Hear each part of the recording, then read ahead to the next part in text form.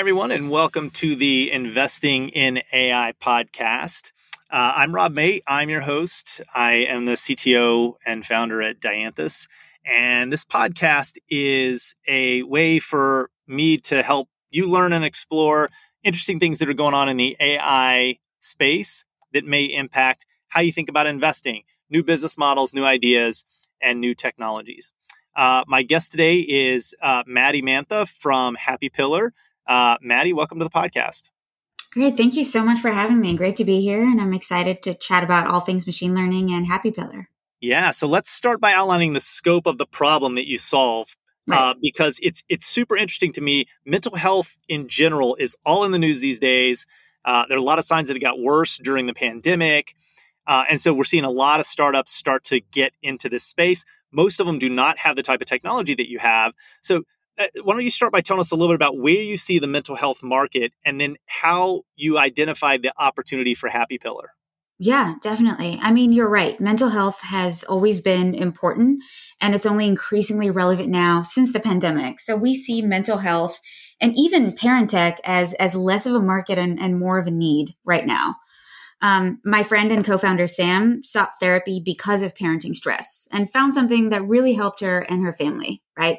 And she came to me at a time when my sister was also going through something similar. My sister was a resident then. Now she's a cardiology fellow, but she was a resident at the start of the pandemic, working around the clock and also facing a lot of parenting stress. And Rob, you have kids, so you know this space very well and what parenting was like and is like during the pandemic. And Sam and I noticed this pattern with parents and caregivers all around us in need of support. Things have definitely gotten worse for parents in the pandemic with changing rules, schools closing and reopening, lack of family support because you want to keep aging family members safe. All the kinds of things that you look forward to in parenting seem like a bad choice or a guilty pleasure. Things like trips or in-person music classes, play dates, all kinds of things. So it's definitely not a normal time to be a caregiver. And parents are facing, unprecedented anxiety today on top of all of this, not to mention, school shootings and gun violence. So I saw my sister and Sam just kind of struggle, and we wanted to meet this need. So we decided to work on something that was scalable and accessible, and we wanted to use technology to do it. Provide parents support that they need, kind of like a coach in your back pocket that's there anytime you need it. And mental health support is not easily accessible. It's economically prohibitive to many. And even when you can afford it, there are huge wait lists. Therapists were part of this great resignation of 2020. And so that's another need that we're trying to meet is that, there are huge wait lists, and Happy Pillar opens up access to many. We've talked to several therapists who want to offer this to people on their wait list and allow them to focus on, their existing patients. And it's also something that parents who think that therapy isn't necessarily right for them for a variety of reasons. It could be the severity of the problem. It could be cost. It could be scheduling. It's something that they can use and find the support that they need. There's no insurance diagnosis required, and access and support is immediate. And it's really interesting because you and I spoke before the podcast started about how there are a lot of marketplaces to match up, people to therapists and all that kind of stuff. The problem is, as you just mentioned, there really aren't enough therapists for the demand. And, the world's getting more complex. It's getting more stressful. COVID, all that kind of stuff has made it harder. And we're at this interesting point in time. What's so interesting about you starting Happy Pillar is we're at this point in time where you can actually use technology to do some of this stuff, where even 5, 6, 7 years ago, it would have been impossible. So I think the timing's really good. Talk a little bit about, explain to us how the Happy Pillar app works, and then talk a little bit sort of secondarily, like how do you use machine learning, in particular, maybe natural language processing to solve some of these problems? Yeah, definitely. So Happy Pillar is a self-directed, fully tech-enabled mental health support app. We're not like marketplaces that connect you with real-life therapists, because you rightly pointed out that there's a shortage of therapists. All therapists right now have a wait list, and it's hard to get immediate support. We're also not, fully tech in that there are real life therapists in the mix that have developed this program that pre-vet any kind of machine learning powered recommendations or feedback or guidance or anything like that. So the app lets you do 5-minute exercises where parents interact with their kid. It could be, you're playing with your kid with Legos or something like that. And within these time box exercises, our in-house therapist trains parents on 4 specific things that they're supposed to do. And, we call them nice skills. So they're supposed to narrate their kid's behavior. You want to say something like, oh, so I see that you're playing with your red car or something like that. They're supposed to imitate what they're doing. So engage in that activity with them. They're supposed to celebrate their kid's behavior. So you want to say something like, wow, you built such a big tower. And you also want to echo what they're saying. And we also train them on 3 specific things that they're not supposed to do. So they're not supposed to ask questions. During these 5 minutes with your kids, don't tell them what to do, don't ask them questions, and don't do any kind of negative talk. And so the app records the interaction. We do speaker diarization. We diarize the speech and identify the adult versus child speaker. The speech gets converted into text. And then we analyze the text based on these skills, based on these nice skills, the things that you're supposed to do and things that you're not supposed to do. So we use NLP to process, identify, and categorize these skills. And then we use machine learning, which, pre-vetted by our in-house therapist to provide real-time therapist-created recommendations based on scenarios. So an example might be, hey, you've asked 7 questions during this session. Why don't you rephrase these questions as statements? Or you've celebrated your kid's behavior 5 times. Why don't we bring that up to 10? And that's how we provide them with real-time feedback and identify personalized areas for improvement. And the idea is that as parents keep using the app, we get better at personalization and create, a hyper-personalized parent coaching support tool for them. So that's a little bit about how Happy Pillar works and how we, record these interactions, process them, and provide them with feedback. It's based off of one specific therapy modality right now called parent-child therapy or play therapy. And we definitely want to expand into additional modalities like speech therapy, occupational therapy, DBT in the coming years. So one of the things that I can see being a challenge for you, and I'm sure anytime you start a company, there are always things that you go, wow, you didn't expect that. Right. Interesting problems you have to solve that crop up and everything else. But particularly because you deal with natural language processing, mental health deals a lot with emotions. And sometimes that's a difficult area for NLP. So like you and I might mean different things when we say we're angry. Or some people constantly overstate things. Like some people learn to use words like anytime they're like slightly frustrated, they're outraged. So they're always saying outraged. And outraged to an NLP model, machine learning model, might mean something different than just saying angry, right? It might be a deeper and more, sincere anger or something like that. And so I'm just curious, like, what issues like this, have you had any issues like this that you had to deal with? Or is it not an issue because kids aren't at this age? Or like, have you run into any interesting NLP challenges, I guess, is really the question. Yeah, I mean, language is incredibly messy. That's one of the things I like about NLP and why I started working in it is that it's a super challenging problem to solve. Like, I don't even want to say solve, but it's a very exciting problem space to be in. And language is messy. I've previously run into issues when I was working on, other things within the conversational AI space. But the beauty of this particular modality, which actually has been studied for decades, it has strong positive evidence-based outcomes, is that it's not really about the emotional content, but rather about the phrasing. So we guide parents on how to speak and interact with their child a certain way for 5 minutes a day. And the idea is that we want to create a meditative, restorative practice that builds confidence, that, enables secure attachment. It builds frustration tolerance. And you can parent however you want, however you typically parent for the other 23 minutes, 23 hours, 55 minutes a day. But within these 5 minutes, focus on these language and phrasing skills. The content itself, or maybe the emotion or tone, sentiment analysis aren't necessarily as important. But because it's like so well-defined and we're doing things like celebrating your kid's behavior, you're like imitating their play, you're, narrating what they're doing, and you're trying to not ask questions or not do any kind of negative talk, we can keep it pretty well regulated in what they're supposed to do and not supposed to do, that we haven't necessarily run into issues where parents were saying things like they were angry or outraged. Now with the kids, they could be saying, or they could storm off of, out of the session, but we're not necessarily analyzing like kid speech or kid behavior. So it's just parent behavior that we're focused on at the moment. So far, I would say we haven't necessarily run into this, although I'm sure that when we start doing speech therapy or we do like DBT or any kind of therapy, we might run into issues like this. So let's move on to a little bit of the technical side now, and let's talk about some of the concerns people have, both like, technical people and investors think about, and then also sometimes customers think about. So talk a little bit about the data that you keep, your sort of policies around that, and then what are your processes for analyzing some of the stuff? Do you have to retrain models all the time? Do they last a while? And then sort of finally, we've seen this move towards foundational models like GPT-3 and all the BERT and all the things that are coming up out of that. Like, are you able to use some of those? Do your models sit on top of those? Like, how does all that interact?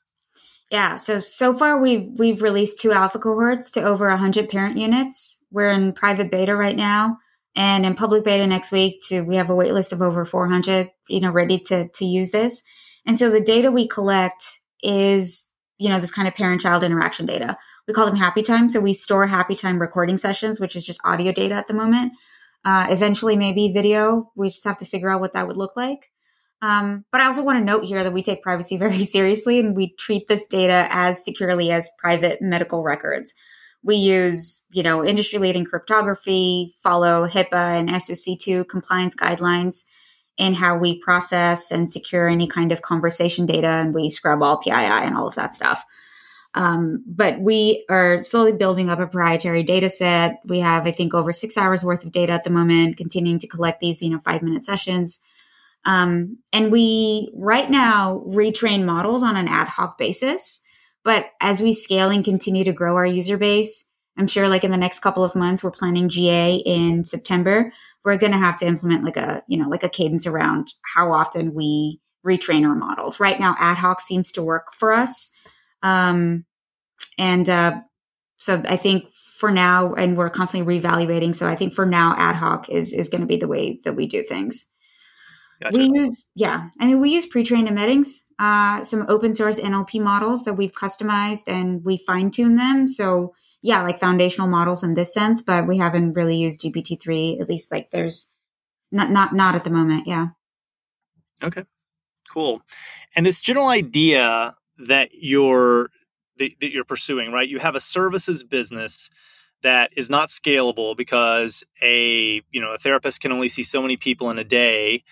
Do you see this as being a category that more investors, more people that might listen to a podcast like this should pay attention to, where you can take AI and NLP in particular and scale these businesses in unique ways?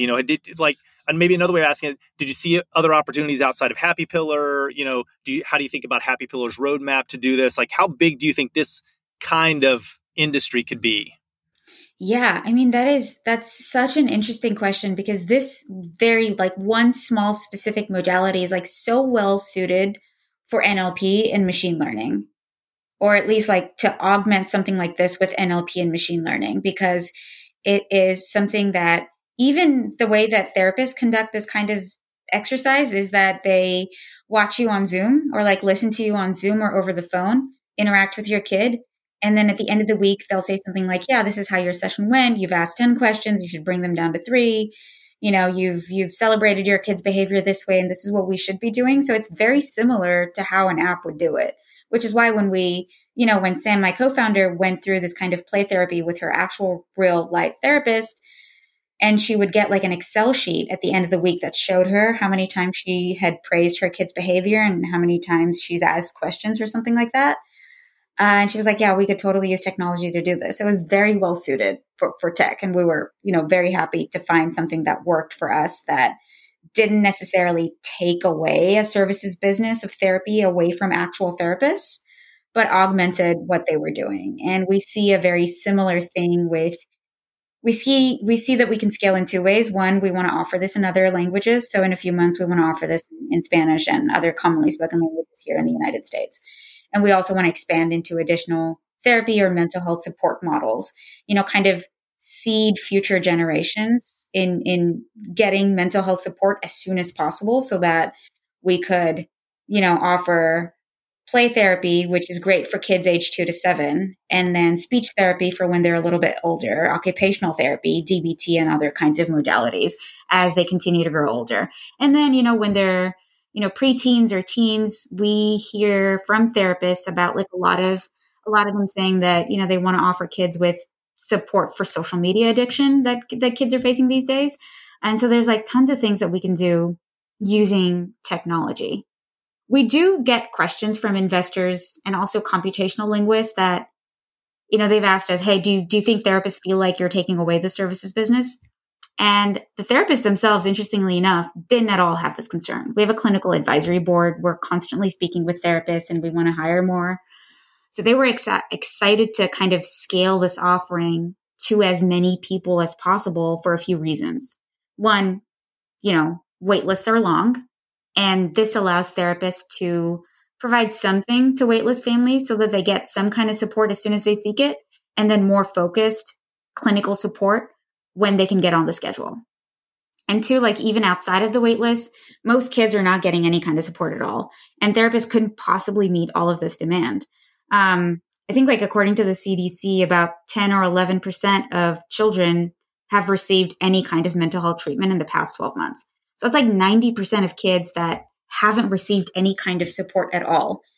And three, it's like necessary. Therapists want everyone to get help, There's like a study in Frontiers in Psychiatry that Sam shared with me that estimates that as many as 1 in 4 preschool kids like struggle with psychosocial stress and social emotional issues, both of which might be precursors to a later disease.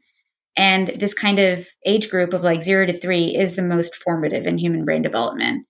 And it carries the potential of like lifelong consequences, both positive and negative. But still, when you look at the marketplace, support for kids age 2 to 7 is still pretty inadequate. And that's kind of where we come in. We're providing a service that augments what therapists can do. That's more accessible than traditional therapy. It doesn't require any kind of insurance, diagnosis, or scheduling. And it costs around $20 a month. And it's been developed in conjunction with licensed therapists. So that's kind of how we see ourselves fit in. And in terms of like how Happy Pillar can expand, I think there's like tons of opportunity and potential here to use technology to like scale something like this. Yeah, that's awesome. So one of the questions I like to ask technical people on the podcast is, what's one technical problem that you wish somebody else would solve to make your life easier, but not something that you're working on at Happy Pillar that you just wish some other startup or a company would do? Yeah, maybe you can invest in something like this too. I mean, how about like a fully unsupervised NLU recognition system so that you don't have to manually annotate data? Like, I don't know if that would make your life easier. I'm sure like it would make our lives at Happy Pillar easier too. Just data scientists all over the world would probably be thanking us if they had something that was unsupervised that you don't really have to annotate yourself, because we do a ton of annotation right now. Yeah. And it's interesting because when you were talking earlier about therapists and like, does this put therapists out of jobs? And it doesn't, right? And actually what we've seen in a lot of places where you are going to get more automation is two things. Like I'm an investor in companies where they do this for law and they do this for other fields. And it's like, are you going to put the lawyers out of business? Or are you going to put the accountants out of business? Well, it turns out we really don't have enough people for the growth that we are undergoing in general, right? At least in North America. So definitely. So that's always helpful. But you do have these new emerging jobs around like data annotation and things like that a lot of people are doing. And so I don't know if AI will always create as many jobs as it destroys. Like if you look out 50 years, like maybe not. Yeah. But I think we've got quite a long runway before we have to worry about AI just does everything better than humans, and nobody has to work. So yeah, definitely. And it's so interesting that you say that. I mean, we are working with some students and like some therapists who are helping us annotate some of this data, because we found that, as a licensed play therapist, you're way better at annotating some of these nice skills than, me or someone else. And, I hate driving. So like a real, like truly autonomous, when I say self-driving, like truly self-driving would be pretty rad. Being in Texas, we have to drive a lot, can't get away with a bike or walking. I'm sure you take the red line? Because we're in Kendall Square. Yeah. The red line. Yeah. Yeah. Can't get away with that here, but would love a truly self-driving car. Yeah. Well, I think we're still going to be a ways away from that, but that too. Yeah. All right. So finally, I like to end on this question for all the guests.